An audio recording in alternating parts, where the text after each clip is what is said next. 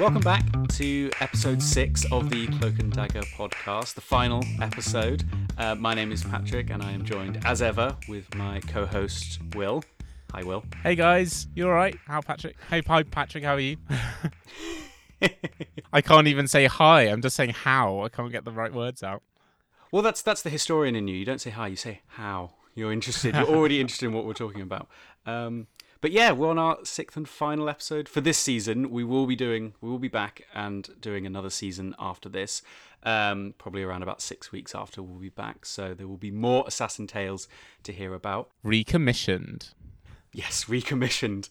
The commissioning body has recommissioned us. The higher ups have let us, given us another season. But yeah, I've really enjoyed this. I assume you've enjoyed it as well. Yeah, I mean, honestly, I don't. Whilst I do care what people out there are thinking, I'm just really enjoying talking about history with you. So it's what we do anyway. So why not do it for an audience? Yeah, exactly. And then, hopefully people aren't getting too bored with us. But we've jumped around in time, which is something we really wanted to do and make sure that we, went to all over the world, lots of different times in history, to really get a broad spectrum of assassins. Because actually, whenever I've spoken to people about this, I've always said, at any point in history all over the world, there are always people trying to kill each other. So you can find an assassination story wherever you look. It's really not that hard. If we picked something more specific, you're kind of limited. But literally everywhere, they're always trying to kill each other. There's always someone trying to kill someone else. Yeah, it's so true. Human nature, eh? Can't get away from it. Human nature. So, without further ado, let's jump into today's episode.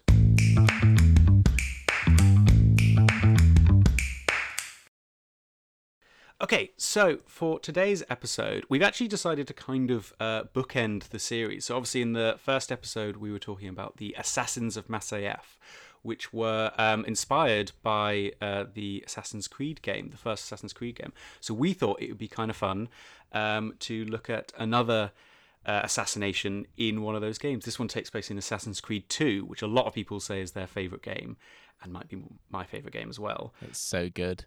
It's very, very good. But this one takes place in Renaissance-era Florence. So very different from the first game.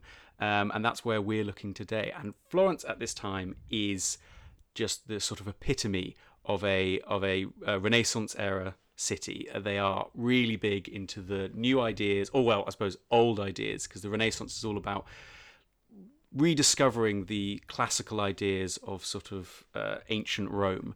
So they're really starting to look into their past, and I suppose it's kind of different from looking at the world in a very Christian theological way. They start looking at sort of more humanist ideas, and it's all kind of brought into a lot of art and lots of writing and really interesting stuff. And Florence, in particular, is the sort of epicenter of what's going on, especially at this time. And this is taking place in the 15th century. Florence at this time was ruled over by a council called the Signoria, and it was a sort of a governing body of 9 men, but they were actually, and it's kind of democratic, and they were chosen every 2 months, which is a pretty ridiculous. Every 2 months? Every 2 months, so it's a pretty weird way of governing, and seems quite chaotic and different, but it is a kind of democracy. Right, how on earth do you get anything done in 2 months before you're up for re-election again? Surely that'd be impossible. It's sort of a bit mad, and it's I mean, it is the same kind of group of people. So although it is a vague democracy, you had to be a member of one of the very influential guilds. You had to be rich, and you had to be well connected, and then your name could be pulled out of a lottery that was picked every 2 months.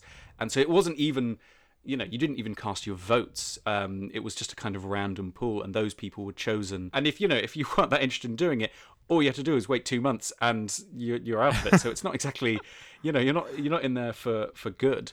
And it is kind of, so it's not really democratic, but it is kind of maybe a bit fair. However, I say it's a lottery. In reality, most of the lotteries were predetermined, and it was very much controlled by the wealthy and influential families in Florence. So it's not really democratic or fair in any way. Really, it's kind of maybe a bit of theatre just to seem like it's the city is run by the people, when actually it's just run by the influential families.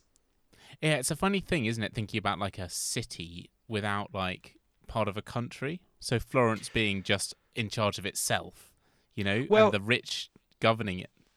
Of course the rich were governing it. Like it's like the bankers today. If the city of London did that, the bankers would be in charge. Not it the would be politicians. very much like if the bankers if the bankers did rule London, which maybe they do a little. Oh, maybe they do. Yeah, but I mean, at this time they were city-state. So although Italy was divided up, Florence in particular would have had quite a lot of control over the surrounding regions. So the other smaller towns nearby, whilst previously they would have been sort of rival merchant cities, now kind of fall under the control. It's kind of sort of like influence as opposed to hard borders.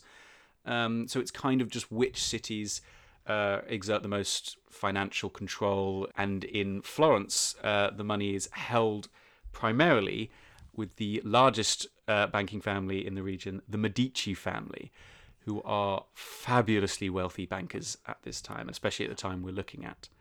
So the Medici family, they originally were traders in wool, actually. That's kind of how they made their money to begin with, which is an interesting thing. Because as far as I'm aware, wool at this time would have been primarily coming from Britain.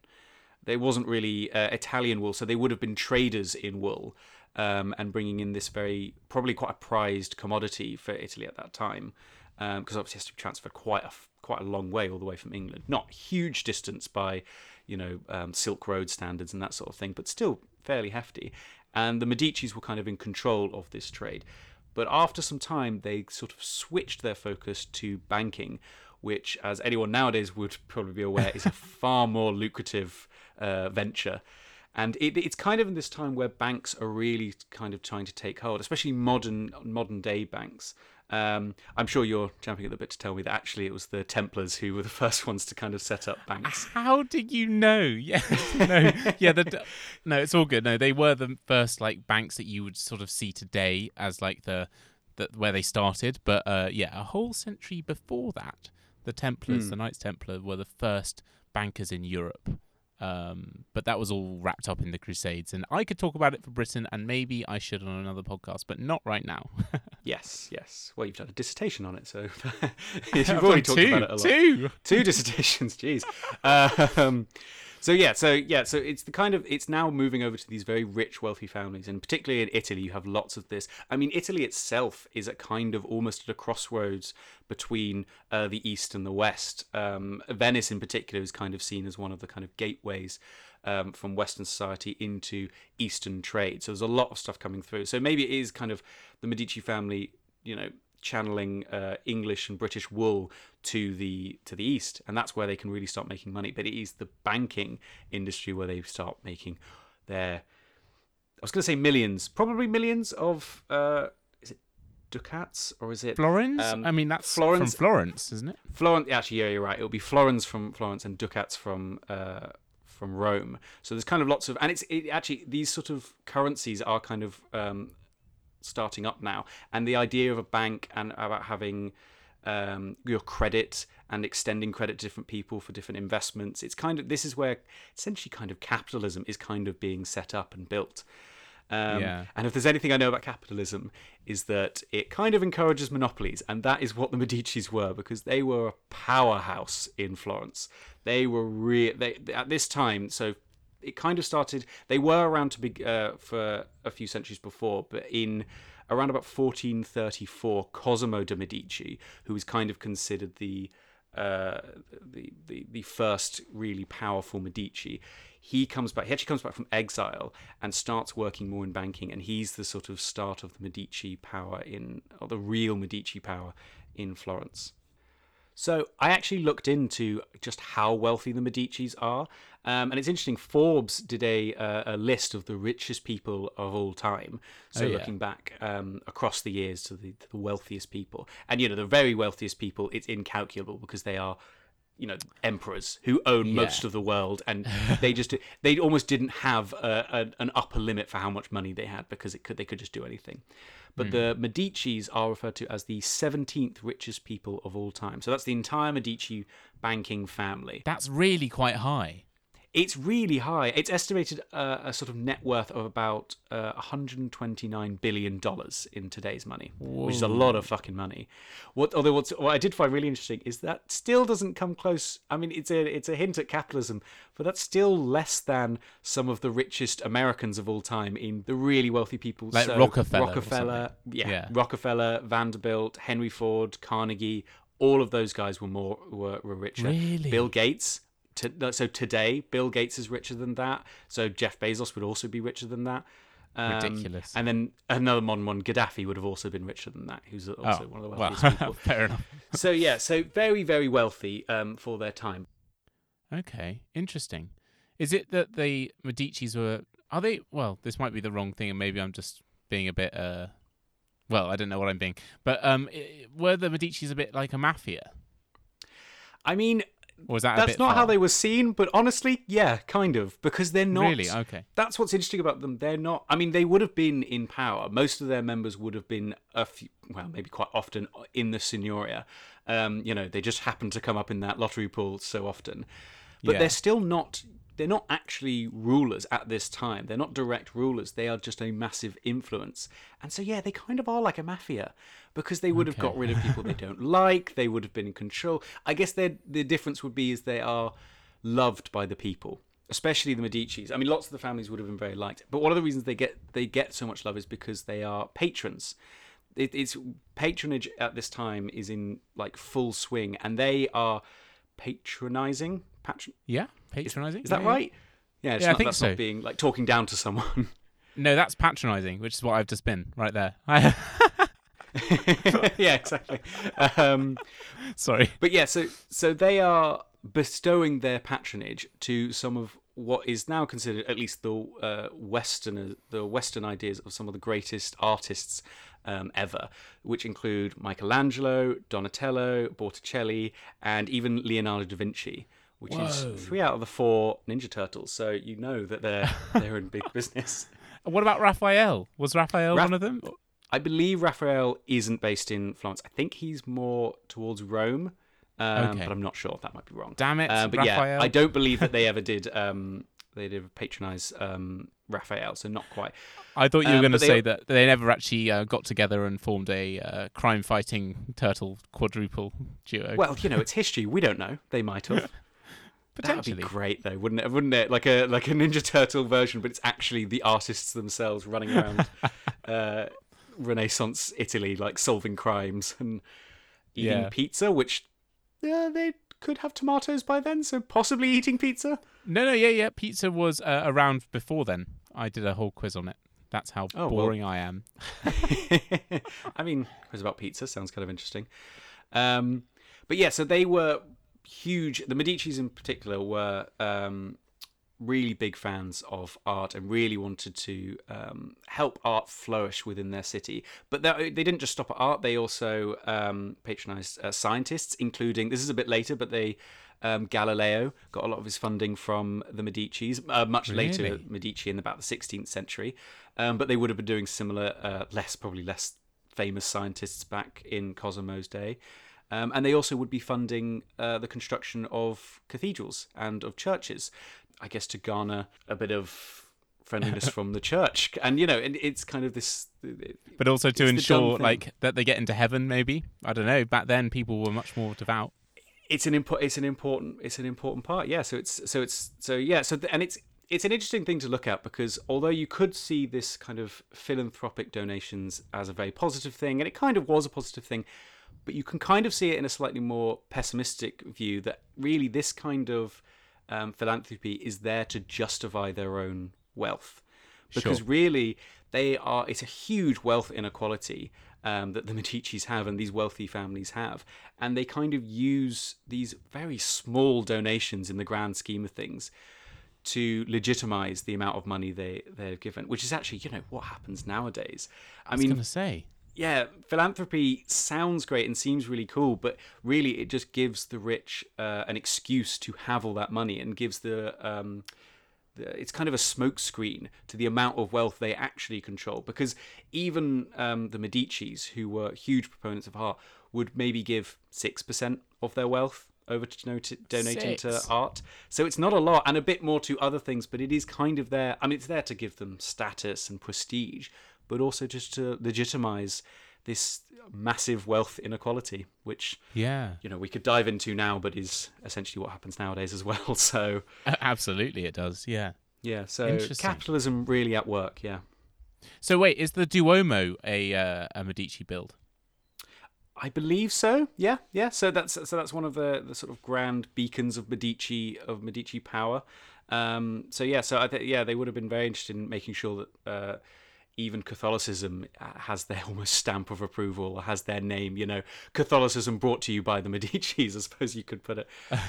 Yeah, with their little TM in the corner, Catholicism, and then Medici in the little corner. Yeah. Well, I mean, this is the start of capitalism, so I assume they want to look after their assets and their company name. Yeah, so it's well, as that's what they important are, as aren't they? ever. They're like a brand, the Medici brand. Actually, when I went to Florence, I'm sure you've been as well, haven't you? Yes, I have. I remember on not most buildings, but on lots of buildings, you could see the what is it, 7? Is it 7 red circles on a? 5? Was it or 5? 7? Yeah. 5. It's on a sort of golden background. These red orbs, or These red balls, orbs, and they're everywhere. They're literally Yes. all over the place, and that's just their brand. They were like, influencers back in the day. Basically, yeah. It was, and it's an important brand to hold, because essentially they held this position of kind of supreme power in Florence. It's basically a plutocracy, which is just a government run by the rich, which it kind of was. So although it's technically referred to as the Florentine Republic, and it was the same in Venice because the Venetian Republic, they're not really that republic at all. It is essentially a state governed by the wealthy. And although there is this kind of idea of a government, they are completely controlled by these families who are a bit like a mafia, really. I mean, Sure, okay. You kind of hit the nail on the head there. You could really see them as kind of mafia, but a lot of their actions wouldn't be considered illegal because they're so in power. They control the judges, they control the courts, they control everything. They control the laws. So are you saying to me that the mafias of today would just, like, if they were in a different time, would just be another Italian banking family? Yes, sure, I'm saying that. But the difference is the mafias of today, or perhaps of like the last century, they were, they were on the run from the police a lot of the time. The governments of the time were against them in theory, although they may have been underhandedly paid by these mafia dons. At this time, it wasn't hidden at all. It was very obvious. It was blatant. Yeah. Yeah, it was really it was there for all to see, including, actually, there's a great quote by Pope Pius II, who visited Florence when Cosimo de' Medici was in power. And there's this great quote that I think sums up their kind of all-consuming power the Medicis had at this time. And it goes, "Cosimo was considered the arbiter of war and peace, the regulator of law, less a citizen than the master of his city. Political councils were held in his home. The magistrates he chose were elected. He was a king in all but name and legal status." And then later he goes on to say, "Some asserted that his tyranny was intolerable." Ooh. So pretty obvious That's how the rest of the fascinating. world saw the Medicis. Yeah, I mean, I feel like the Pope's just a bit jealous there, Yeah, because surely probably. he would want that kind of power. I don't know. I mean, the way he describes the Medicis is essentially how you would describe the Pope in Rome. The arbiter of war and peace, regulator of the law, less a citizen than the master of a city. That's basically what the Pope is as well. So probably a bit jealous he wasn't that for all of Italy, but just his little segment of it. Whereas the Medicis held power and weren't, I mean, they were Catholic, but they weren't a representation of his church. So Not from his party kind of thing. Yeah. So Cosimo Medici, he has a son called Piero, and then his son, Cosimo's grandson, is Lorenzo de' Medici, who would go on to be called Lorenzo the Magnificent. Ooh. And it's this Medici who we'll be focusing on today, because after all this time, after all this consolidation of power, the Medicis, they, unsurprisingly, had accumulated a number of powerful political enemies. Big surprise there. Yeah. Because there always are. Whoever's at the top, everyone else below them wants to knock them off their throne. The only way from the top is down, isn't it? That's what they say. Exactly. So a number of these, and so this is in later in the 15th century, around about 1478, there were a group of nobles and other wealthy families who decided to come together and form a conspiracy to assassinate Lorenzo and his brother Giuliano, and overthrow the Medicis in Florence. And it was going to be, it would be known, I don't know if it was known at the time, but it's certainly known to us as the Pazzi conspiracy. Oh, I do love a conspiracy. This is going to be good. So this Pazzi conspiracy had quite a few key players involved. I'll talk through some of them, not all of them. It's kind of a big sort of network, but there were some key players we should mention. The first and most critically are the Pazzi family, for which the conspiracy is named. And these are a rival Florentine banking family who, for about the last century, have kind of been eclipsed by the Medicis and are becoming deeply jealous of the Medici power and influence and money and everything. You know, the Medicis are these glorious princes of Florence, whereas the Pazzi family are kind of pushed to the side as this lesser family who aren't as important. So they're not like anti what the Medici are doing. They just want to do it themselves.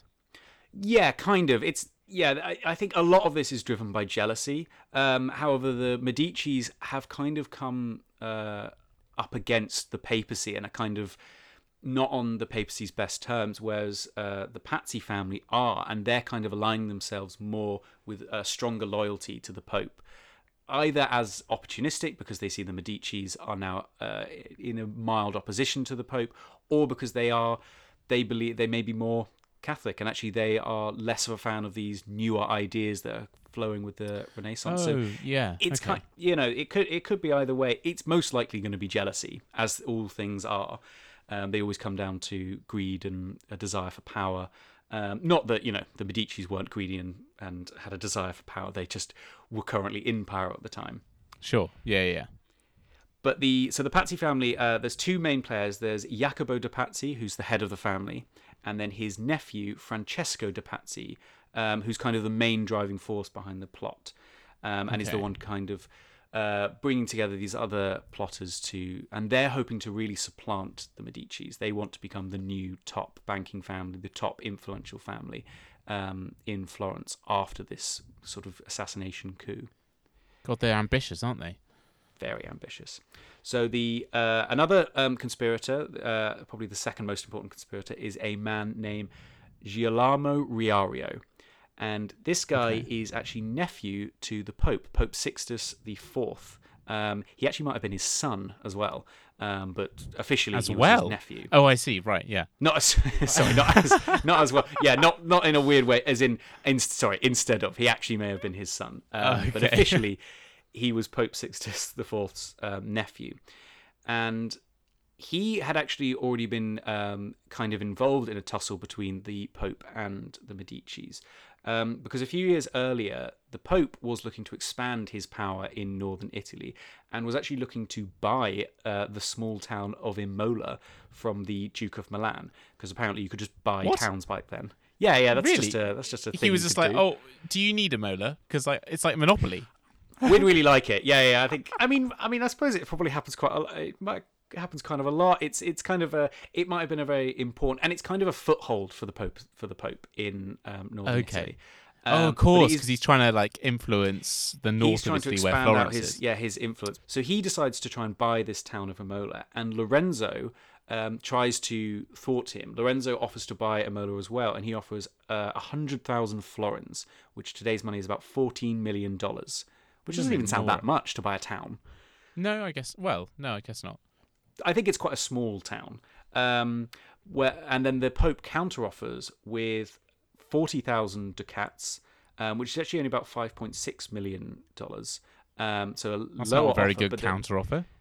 Well, he also includes Riario himself, his nephew.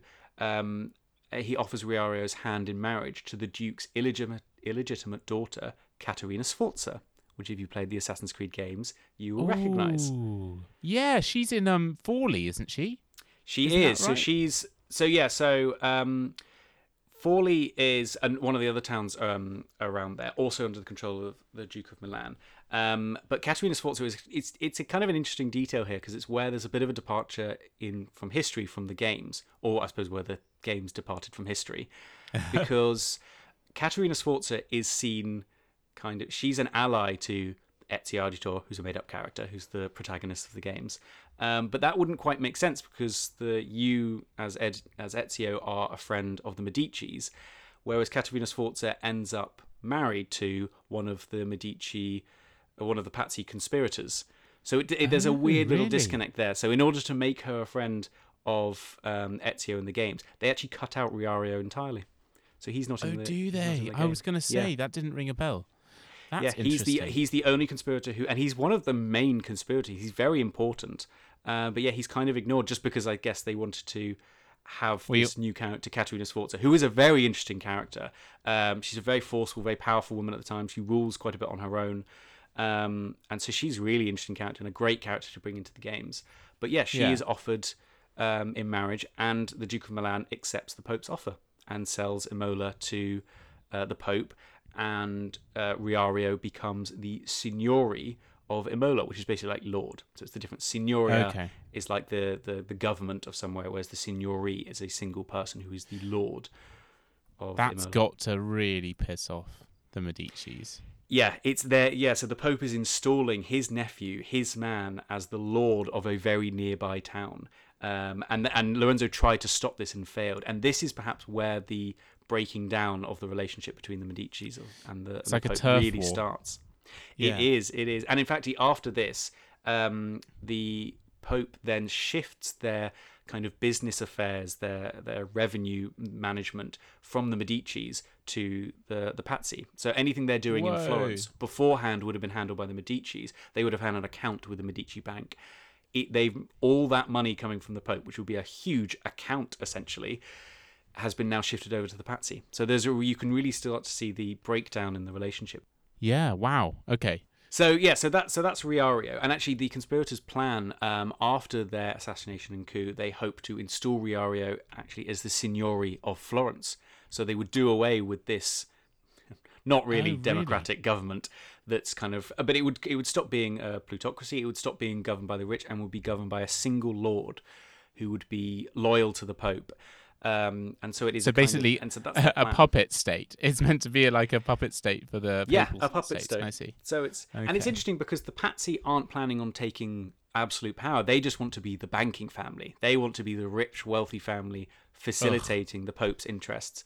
Whereas the plan is for Riario to actually take control of Florence, which might actually indicate where this idea came from. It might not have come from the Pazzi at all. It may have came from the Pope himself, and actually it may have been a plan that because it really would be the Pope who would benefit hugely from this, because this state would then be really under his control when he installs his nephew as Lord of Florence. Yeah, no, I can totally see that. I don't think that's a big stretch of the imagination.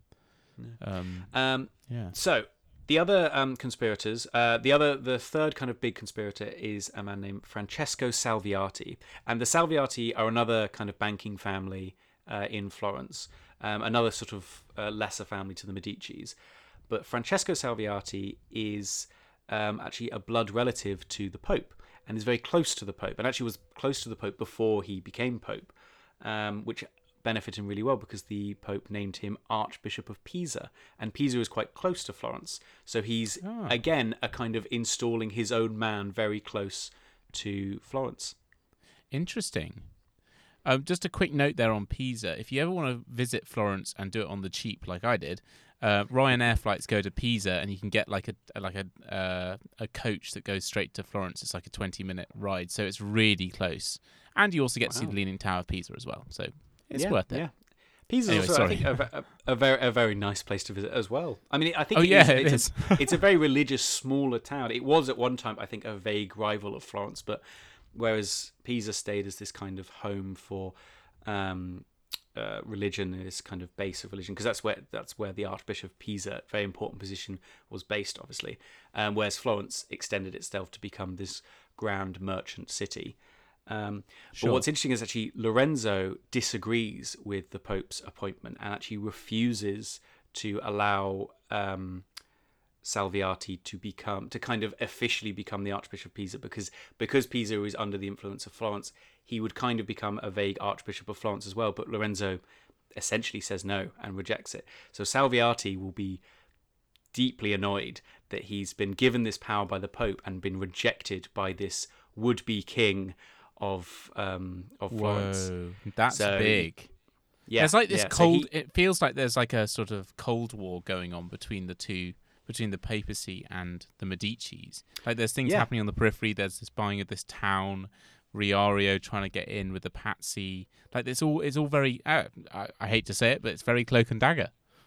It's very cloak and dagger up to this point, anyway. It's very underhanded. Well, at the moment, it's just cloak, I'd say, because it's all very shifting alliances, putting people in place, undercutting people's business opportunities. It's a lot of money at the moment.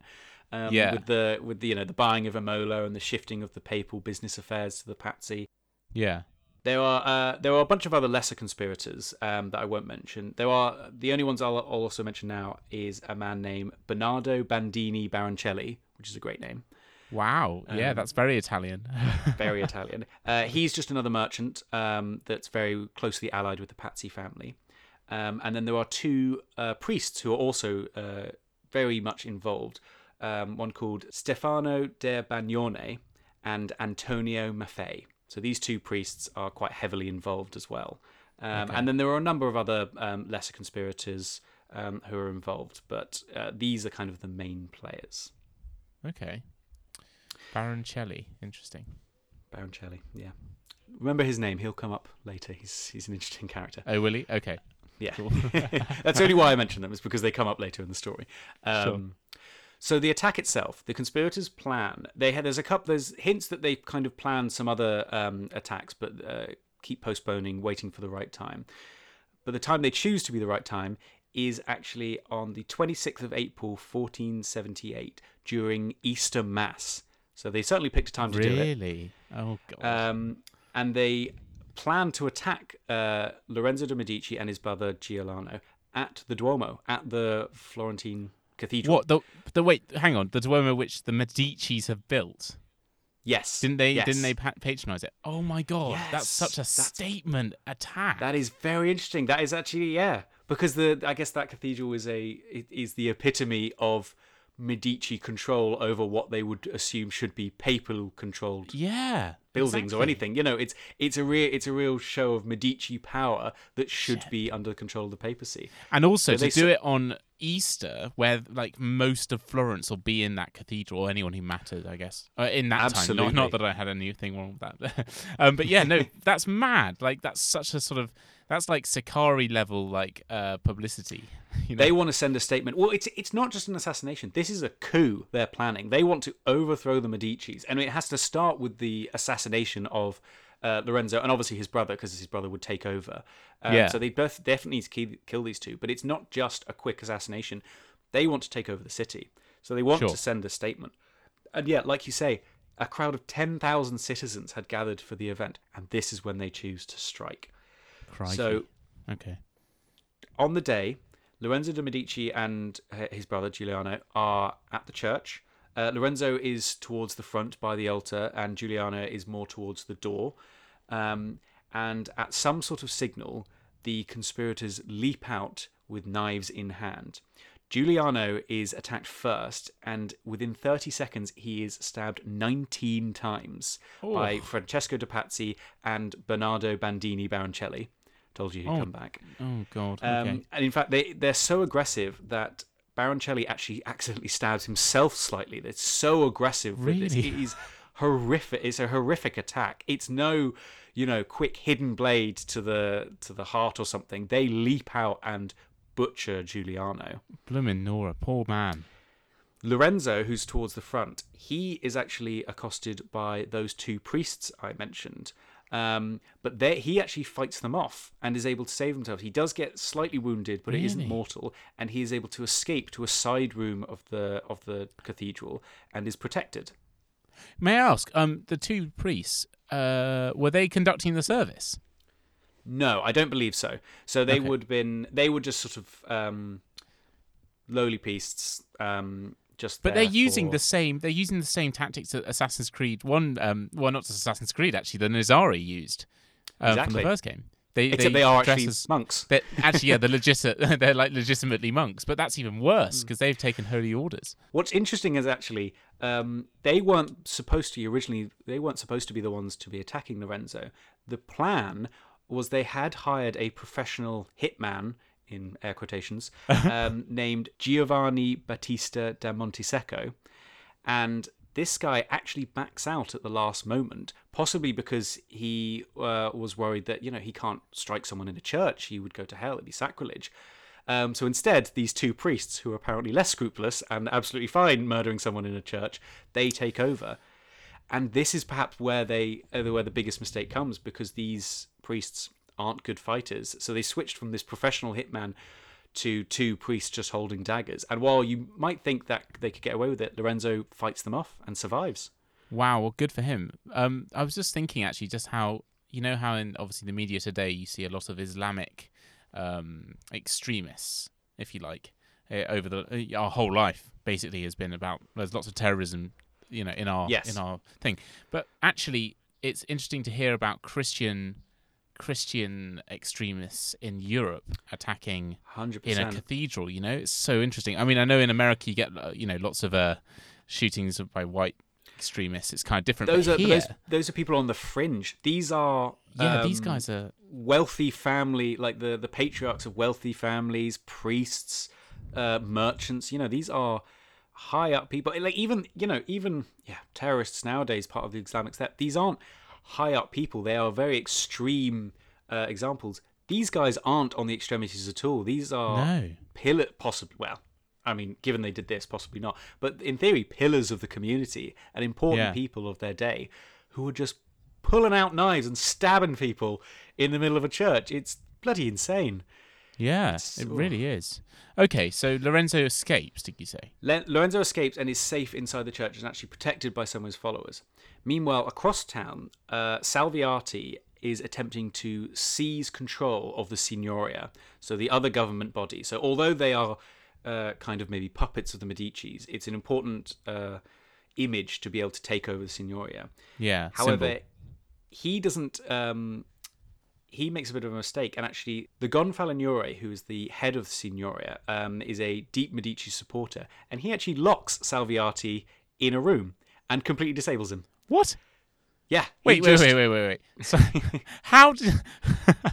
Wait, so just let me get this right. The Salviati Archbishop tries of to Pisa just Yes. storms into the Signoria to try and take it over. Well, perhaps what not does he quite do? Stumble stormy. into a cupboard? Well, it's I mean, there's not too much description of exactly how it happened, but all the sources are clear that the Gonfaloniere, who we don't have a name of, which is really annoying because he seems like a great guy. He just kind of just traps the conspirators. So Salviati probably would have come in with some soldiers or with some fighters to help him, but they're trapped inside the Palazzo Vecchio, which is the seat of power and where the Signoria would have been, completely disable him. What an idiot. That's so funny. Yeah. Okay. And it's really at this point where the conspiracy starts to fall apart massively. So they haven't killed Lorenzo and they haven't taken over the Signoria, which are the two keys to power that they need to enact their coup. And this is where things really this is not going well. for them. This This is the beginning of the end of the conspiracy. You know what? It feels like, you remember when in Gustav's murder, they shoot the king and then everything goes wrong. It feels like you're about to tell me it's going to happen in a similar way. It's very similar. I mean, what they do is they shoot and miss. I mean, like Gustav, they don't miss him, but he doesn't die. Yeah. And they try to kill Lorenzo and he doesn't die. And I suppose without that kind of instant moment and that clear win, people are far more willing to... And because, the people are there... They'll pick who they love, but they also will pick the winner. And it's clear that the conspirators aren't winning at this point because they haven't taken over the Signoria and they haven't killed Lorenzo. So the Medicis are still in full power while these maniacs are running around stabbing people. Yeah. So, like I said, this is where things start to go really wrong. Archbishop Salviati is actually then captured, killed, and then hanged, or hung because he's dead. Not entirely sure which way around it is if he's already dead. I think hanged. I think it's still hanged. Still Or hanged. maybe if he's it's still, not. yeah. I don't know. It's difficult to That's say. a grisly thing. Yeah. It is a bit of a grisly thing to discuss, yeah. But either way, so he's hanged from the Palazzo Vecchio, which is the seat of government, which is the, if you've been to Florence, you'd recognise it. It's the big, imposing sort of town hall building. And he's hung while he's still wearing his archbishop robes, which will come back to bite the Medicis later. Yeah. But with that, you can really start, and the people start seeing these conspirators as the villains and now know who to side with. So the conspirators really underestimate the people's love for the Medici, and the people absolutely turn on the conspirators and start rounding up all the conspirators they can find. And they know that the main conspirators are the Pazzi. I mean, if there's one thing, making a big show of it at the cathedral, suddenly everyone knows who you are, knows who the enemy is. And presumably it would quickly get out there that if there's been any intelligence from the Medici side knowing who these conspirators are, that's quickly disseminated to soldiers and then to the people, who then go on a bit of a rampage and start rounding up all the conspirators they can find and beating them to death. So all of Florence rallies behind their princes, or quote-unquote princes, around the Medicis to protect them against these now villains. And it is very like Gustav, as you said, because it is the people supporting their ruler to the point where they will cast out these villainous traitors. You know what? I was just thinking about it. Like, in terms of, like, as a city, Florence would have been walled back then. In terms of, like, it would have been, it wouldn't have been an open city, which means that in terms of it's too small to get out of. It's not like if this mucks up, there's nowhere to run because everyone knows the Pazzi. They know where they live, I presume, and like they know where to find them, and it's like a tinderbox waiting to go off because they know everything. It's not like, you know what I mean? It's not like an invading force from, say, another country where you couldn't just re-invade. You couldn't like invade back. It's in the same city, so it's. This is it's not in the same well. city and now suddenly full of enemies to you. Yeah. I mean, they were hoping to kill the Medici and then suddenly they would be surrounded by their loyal followers, the city that they had just claimed.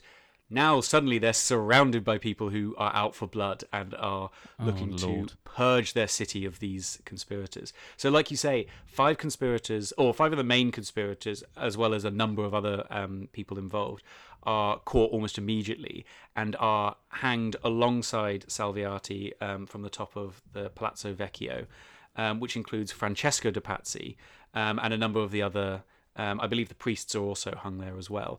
Okay. So immediately they find some people and butcher them. Some people are able to escape for a time, including Jacopo de Pazzi, who's the patriarch of the Pazzi family.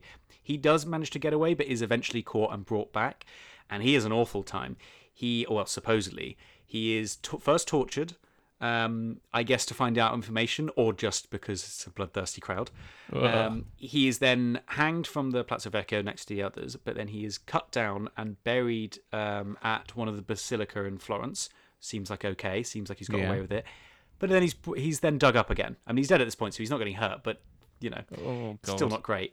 So he's dug up and thrown into a ditch. Then he's dragged through the streets and propped up at the door of the Palazzo Pazzi, so their formal home within Florence, where his rotting head is mockingly used as a door knocker. Ugh. And then from there, he is dragged and thrown in the Arno River, the river running through Florence. But it's not even done there. Then children fish him out, beat him when he's hung from a willow tree, and then throw him back in the river. And at that point, he rests, not really rests. I mean, he's now just floating down a river. So, I mean, that really shows the visceral hate that people had for the Pazzi at this moment. Yeah. And then from there, they purge their city of anything related to the Pazzi. So, as you were saying before, Florence nowadays, you see the Medici crest everywhere. You won't see the Pazzi crest probably anywhere because they fucking struck them from the records. They were seen as these traitors to the city. Oh, yeah, so they are.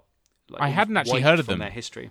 Yeah, exactly. I'd never heard of them apart from the game, I guess. But I didn't know that was real. I thought that was made up. No. I mean, there's other families that you also wouldn't have heard because they're not as big. The Medicis are the big family in Florence that you would have heard of. Yeah. But no, the Pazzi in particular are almost stricken from the record. They're and actually lots of sort of more distant members of the family will then move away and change their names. So the Pazzi name kind of Oh, dies out. wow. I think they have a bit of a resurgence a few hundred years later, but they're kind of still seen as these, and they become villainized over history. They'll be talked about in plays and written about as these enemies of Florence. Wow. So yeah, so that's Proper pretty fucked up. tainted name. Yeah, my lord. Proper Okay. tainted. So Bernardo Bandini Baroncelli also managed to escape. He actually makes it all the way to Constantinople. So Wow. you'd think he's free and clear, but he's Good effort. arrested by the Sultan in Constantinople and sent back to Florence. So obviously Florence had good trade and a good arrangement with the Sultan. So he's brought back in chains and wearing Turkish clothing. And what's great is we can actually see kind of what he's looked like and we'll include this in the Instagram. It's one of my favourite things we'll be including in the Instagram photos. But there is a sketch done by Leonardo da Vinci of Bernardo Bandini Baroncelli being hanged. No, he's not hanged at the Palazzo Vecchio. He's hanged at one of the Florentine barracks.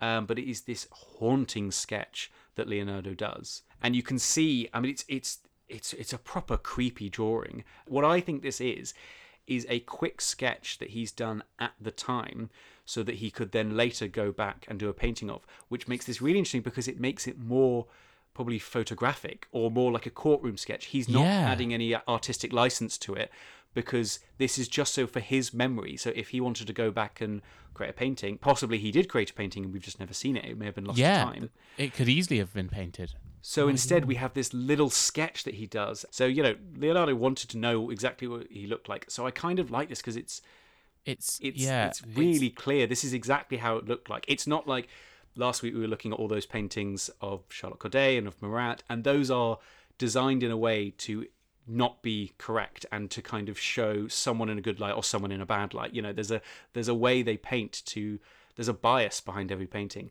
but I don't think there's much of a bias in this, because it almost probably wasn't for anyone other than Leonardo himself, so that he could refer back. It is, and what's also interesting is where Da Vinci's allegiance lies, because of course he is in the Medici camp, but he's clearly painting this or sketching it as, out of sympathy. I don't know. I can't pretend to know what Leonardo's thinking. He may just wanted to record an important event. he was living in Florence at this time. This would be a hugely important event. Isn't that mad? For every Florentine. It's the one sketch we have of this hanging comes from Leonardo da Vinci himself. I think that's so cool. You're in for a treat, guys, when you see it on the Instagram. It's a really haunting piece. It is. Yeah, it is. It's scary in a way that I can't think of many other Leonardo da Vinci's paintings are scary. No, but I guess it's that kind of just feeling that this is actually what you're looking at, a real thing. You're not looking at an artist's impression of something. You're looking. It's much more like a photograph.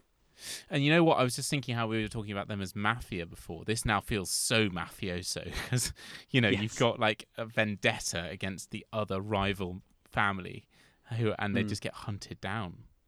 Exactly. And so the final member of the conspiracy, other than the Pope, who obviously gets away, but Riario, he is actually the only member directly involved in the conspiracy who does get away. So he flees back to Rome and is obviously protected by the Pope and by the papacy. Sure. But he does go on to try and promote several further plots against the Medici, all of them unsuccessful. And he himself is then assassinated in a conspiracy by members of the Orsi family, supposedly over a financial dispute. So he doesn't go on to be much. Doesn't end up Signori as Florence as he had hoped. Presumably he stays Signori of Imola. That doesn't change too much. He kind of gets away with it, but he kind of is, of all the conspirators, he is this outside force. He represents the Pope. He is this foreign factor involved, and therefore has the most protection. Whereas all the other members are Florentines. They are at the mercy of the Florentine people. And are all killed. It's like the Riario's got like diplomatic immunity because he's from a different country. It is, yes. Yeah. It's. There's probably the people did execute an archbishop, but perhaps the Medicis would be less concerned. They sent, I believe it is a member of the Medici family who is sent to Constantinople to bring back Baroncelli, but they probably wouldn't send anyone to, they'd go all the way to Constantinople to bring someone back, but they can't send anyone to Rome because they don't have the influence there. Yeah, yeah. Wow, what a story. This is like so brutal, and it's gone so wrong. You know. It's gone so wrong. There's one more thing I wanted to mention.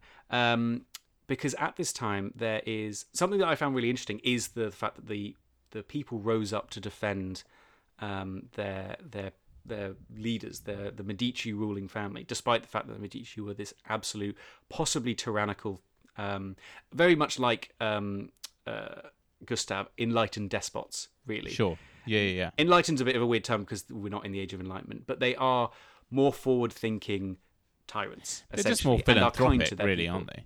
Yeah, exactly. Yeah. So what's interesting is the fact that they did inspire love from their people. Sure. And there was another very interesting person living at this time, Niccolo Machiavelli. And it's in his book where he posits, is it better to be feared or loved? And I double-checked. He was living in Florence at this time. He would have been 10 years old when this happened. So he got first-hand experience of what the power you can have if you are loved by your people. So, because there's all for being feared, but if the Medicis had been feared by their people, the people would have almost risen up to, they may have joined side with the Pazzis or just stayed out of it. And then the Pazzis the Pazzi conspiracy could have succeeded. But because there was that love of the people, they survived. So it's clear, I mean, it's only two examples, but from Gustav and from here, you can really see the benefit of having your people really love you, because it just means anyone who steps against you is a villain in the public's eyes. And so you need a lot of power and a lot of backing to be able to go against the will of the people. And clearly the Pazzi conspiracy did not have that. Yeah, quite. Well, it's a hell of a tale. Yes. That's for sure. So yes, that is our assassination tale, our final assassination tale. That was a really fascinating episode. I'm really going to look into the research again, because that was really cool. Really enjoyed it. Or just play the video game again. Well, that's kind of what I meant. Yeah. We'll now move into the closer look, where we've actually taken a small element of this, the fact that it was a murder in the church, or an attempted murder in the church. And we've looked at some other assassinations in churches throughout time. So let's move to the closer look.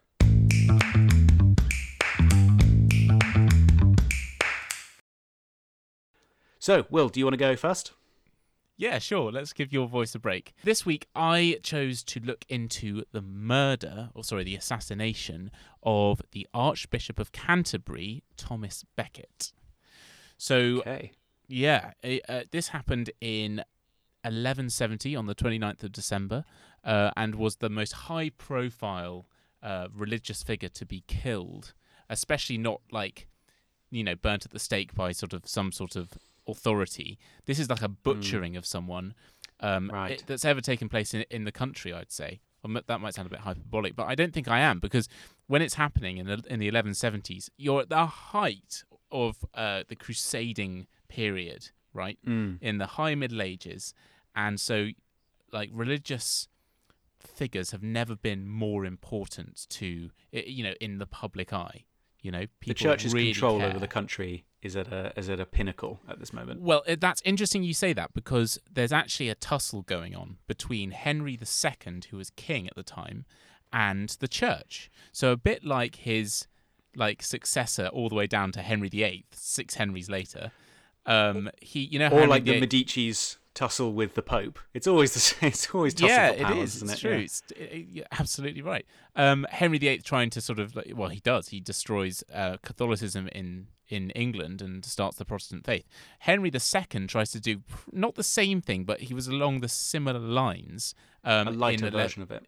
Yeah, exactly, in 1162 through to 1170, because basically the church had lots and lots and lots and lots of retainers who held land, and they were, because you're talking about the feudal period, people would pay their money to the church or whoever owned the land. And in this case, if the church owns the land, they actually become the biggest landowners in England at the time, except for the king. So then the king feels like he's in a weird land grab fight with the church. So this is kind of what's going on. That's kind of the context. Now, ironically, Henry II appoints Thomas Becket to be his Archbishop of Canterbury. So it's not Right, like so they he were friends. inherited him. Yeah. They were friends, in fact. They were very close. In fact, so close that Henry sent his heir, who actually unfortunately died and never became king, to go and study at Becket's house. So, like, you could not be better mates, right? And at the time, but when the old Archbishop of Canterbury died, Becket was actually serving as the Chancellor of the whole country for Henry. So you'd think, best mates, okay, this old dude has just died. What better way to like reward my friend who's done so much for me than making him the new Archbishop of Canterbury? And also, it makes sense to do that because two birds with one stone. If you put your best mate in as the Archbishop of Canterbury, you can then take loads of land away from the church and give it to the royals. I think that's what Henry was thinking would happen. Right. Thomas had a very, very different idea, though. Because whilst he was Chancellor, yeah, fine, I'll do whatever you want, Henry. Like, yeah, that's fine, because he's working in the secular authority, right? As soon as he gets anointed, he takes his vows very seriously. And he becomes basically the biggest thorn in Henry's side for the duration of his time as Archbishop.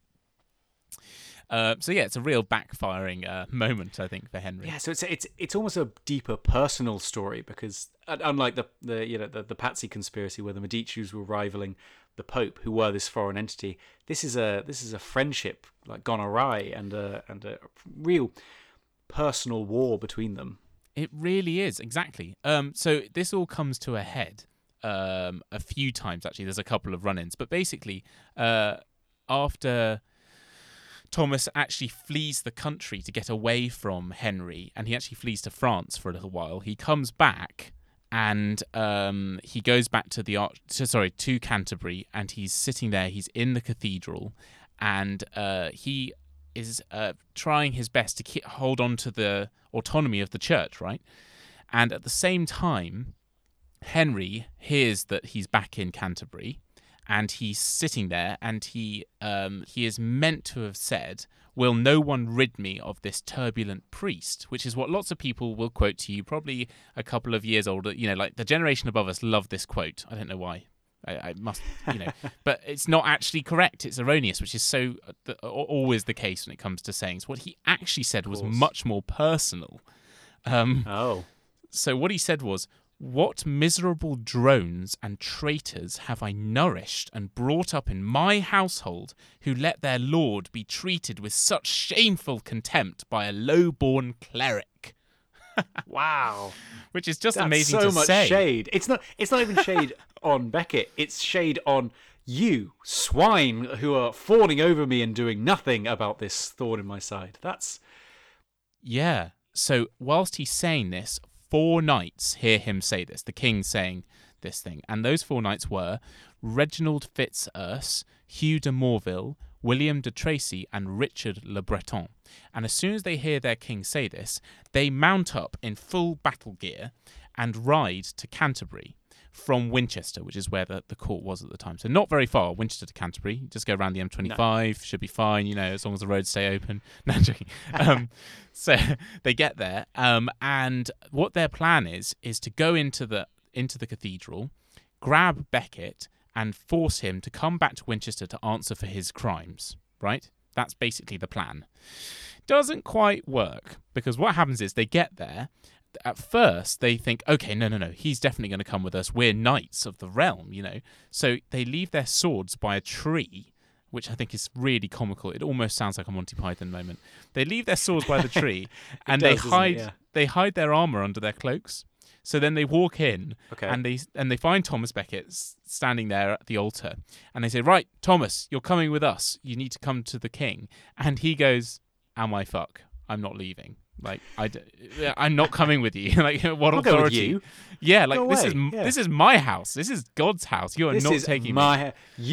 You get out of here." Yeah, exactly. So then they're like, okay, he's not listening, but they've been sort of shamed in front of all of these priests, I guess. That's a bit of speculation. I'm not really sure why. But basically, then they then leave to go back to the tree. You can just imagine it. Just hold that thought. We're coming back. Trudging back, going, oh god, it's going all the way back. Clanking along. I told you we shouldn't have left the swords. We needed the swords. We should have kept the swords. We needed our swords. Exactly. They grab their swords. They start charging towards the front doors of the cathedral, and some of the priests see them coming and try and bar the doors. And Becket says, "Don't bar the doors. No, this is God's house. Like, God will protect us." Which, as a bit of a cynic and an atheist and all the rest of it, I sort of go, really? Are you sure that's what you want to do? But, that's just what if this ended with a lightning strike, striking all 3 knights, that would have been pretty cool. But I imagine nothing really blocks their path as they enter the church. Well, because Becket said don't. Like, it's just... Anyway, it doesn't matter. The point is, they come straight at Becket, and they literally just... They call him a traitor, right? And Becket replies, "I am no traitor, and I am ready to die." So then they're like, okay, fine. You've just said that you're a traitor. That gives them the sort of excuse they need, and they try and pull him outside of the cathedral. So unlike the priests who attack in the Duomo, they don't want to desecrate God's church, especially the most holy site in the entire country.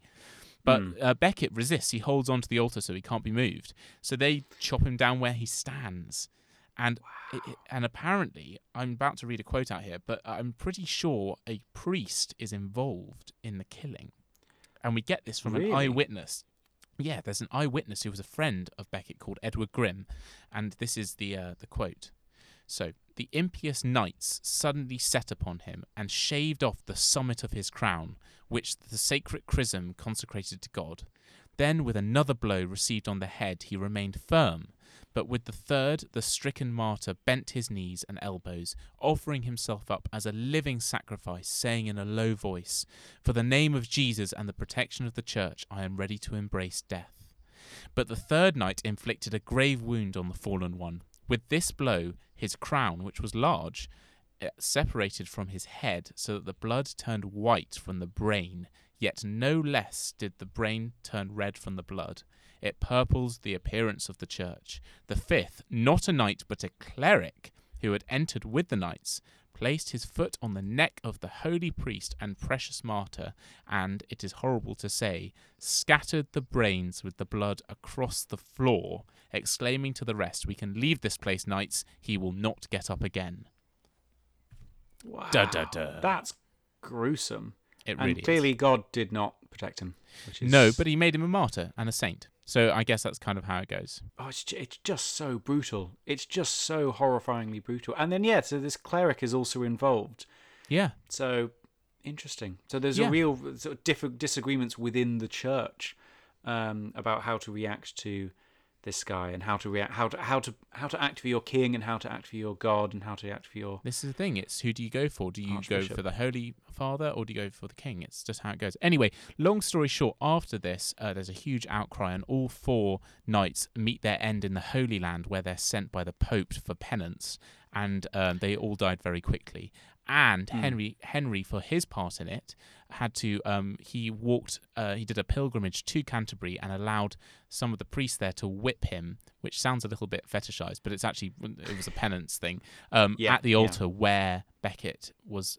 Apparently his blood was still stained on the flagstones. Wow. So he really regrets his action and wants to do penance. Yeah, or it's a publicity stunt, but I don't know. It's hard to know whether he felt bad, and actually he didn't mean to send those knights to kill him, or whether once he realised it was done bad and he looked bad, he then tried to backtrack and say, "Oh no, I didn't mean to, and therefore I will do my penance." Yeah. And they're sent to the you said they're sent to the Holy Land, and they die pretty quickly. I wonder how they died. I wonder if there was some strange assassin sect that hunted down. I really hope one big they were. Circle. Yeah, that would be pretty cool. So yeah, that's the end of my closer look. What did you look into today, Patrick? Well, I have gone much more recent, but also another archbishop. So I have looked into Oscar Romero, the assassination of Oscar Romero, who was the Archbishop of El Salvador during the Cold War. So much more recent. Oscar Romero was a very loved man, he was a vocal critic of a lot of the violent activities of both the extreme right-wing government's armed forces, as well as the leftist guerrilla fighters. And so El Salvador at this time was in civil war, and this was, against the overarching landscape of the Cold War, kind of across the world between American capitalists and communists in Russia.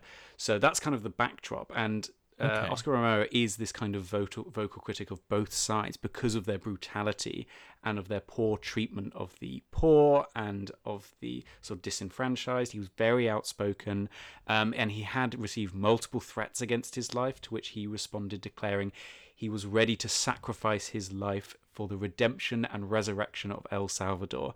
So he's kind of already becoming this kind of people's hero, and he's very he's against both sides. So you could see also neither side is too angry at him, but actually he kind of starts incurring the wrath of both sides.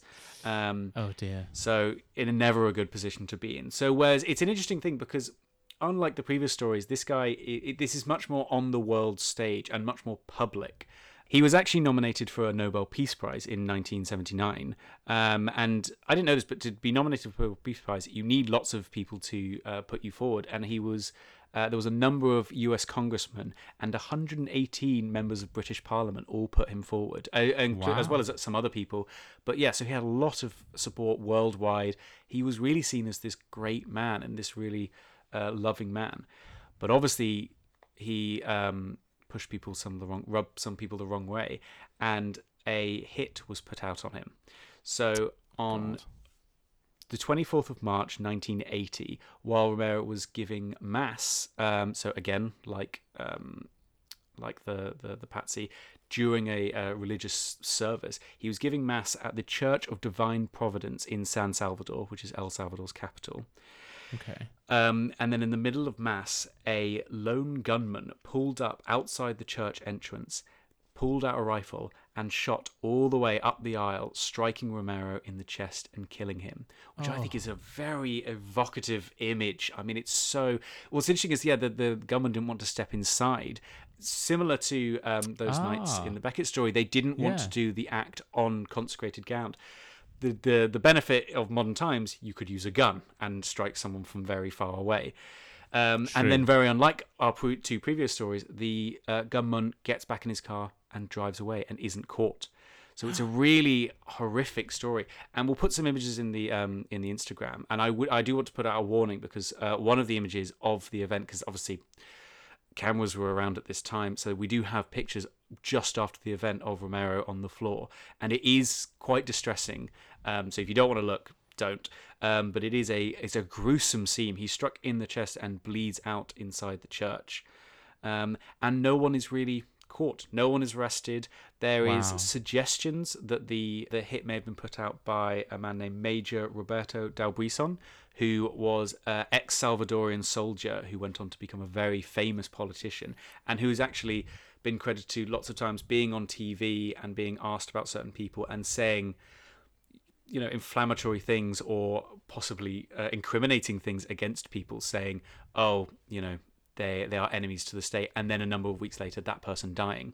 So it's a good chance that he would have been involved in this, and there's hints that it was exactly him and members of his supposed death squad. So these are elite assassins, soldiers who are going out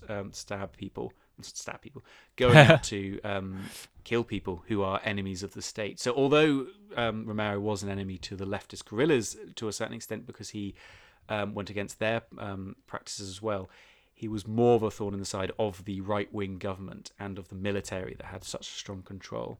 So it's most likely them, yeah. Yes, yeah. So, but no one has ever been prosecuted for the assassination or confessed it, and no one knows who the gunman is. And actually, another thing I'll put in the Instagram post, the CIA there is a released CIA document, which is really cool to see because it's this like real document released out. I think it says actually the bottom, approved for release November 1993, which is 13 years after, so actually not too long after, but they've put out this statement. It doesn't indicate anything. It's like the sort of first report that would have come through after the assassination, indicating it says Archbishop Oscar Romero was murdered on the 24th of March in the Chapel of Divine Providence Hospital in northern San Salvador. So it is just a report, but it's a really chilling look at a real document that was sent out after this guy's death. I bet And there's a lot of black tape about it. Is there lots of black ink? Oh, yeah, it's all lots of redacted information. It actually goes on, there's huge chunks redacted. Love to know what's there. But it might be more indications of actually the CIA probably knew a bit more of, and possibly they even name drop the major I mentioned earlier, but obviously they don't want to protect. They did a deal or something. Yeah. It's not an official prosecution or anything like that. It is just a statement of what happened, possibly including some ideas about what happened, but that's all been heavily redacted. There's huge chunks of the document that are redacted, and actually there's a kind of list of names that would have been associated with the murder, and a lot of them have their name and then a big paragraph underneath, just all blacked out. But you'll see it in the Instagram. So yeah, so pretty gruesome murder. And again, there is this kind of reverence for God and people unwilling to take certain steps. Although this person was willing to kill Romero, didn't want to step inside the church. Although there's a chance that may have been just clear. There was a clear line of sight. There's no need to get further in. Possibly maybe risk getting caught. So, but maybe there was a chance they just didn't want to step on. I mean, South American countries, El Salvador in particular, deeply religious. The gunman would have been from El Salvador, most likely. Also, probably would have been very religious. So, it's hard to say exactly because we don't know who shot him. No, it's just a tragedy, isn't it? It's a real tragedy, and he is kind of seen as a bit of a martyr. But he was almost already a martyr. I mean, he was beloved by his people. So, I think in this case, unlike the other stories, which are kind of battles between rich men trying to grab power, this is a sadder story because I don't think there's any indication that Romero was power hungry. He was just a very nice person trying to protect his people and trying to look out for the innocents in a civil war that was destroying the country. So, well, on that somber note, should we? We'll let you guys go. Yes. So yeah, very very nice. Well, I hope you guys have all very much enjoyed this series, our little first foray into podcasting. We've certainly enjoyed it a lot. We've talked about all sorts of really cool history stuff I didn't know anything about, and I've hope you guys have learnt too. I hope, Will, you've learnt something. I know you've done history for years, but always learning. I've loved every minute of it, and I'm really looking forward to recording again. It's going to be good to get out there. Yes, yeah. So we should be back hopefully around about 6 weeks' time. We'll probably do another 6 episode series. We've already got a lot of ideas for new assassinations to cover. There's a lot of stuff as I said before, there's always people trying to kill each other, no matter where you are in history, and there's always good stories. And there'll also be a couple of guest episodes as well, hopefully, which we've got in the pipework. But we'll let you know on our Instagram about that nearer the time. Yes. So keep following us on Instagram. We'll probably put out some additional posts just in the sort of off season. We can call it an off season, can't we? That's of course we can. Yeah. But yeah, so follow us on there, and then wherever you get your podcasts, Spotify or Google or Apple Podcasts, wherever, leave us a review, subscribe to us, or just tell a friend because it really helps out the show. Yeah, keep listening, guys, and we'll see you very soon. Yes, see you very soon.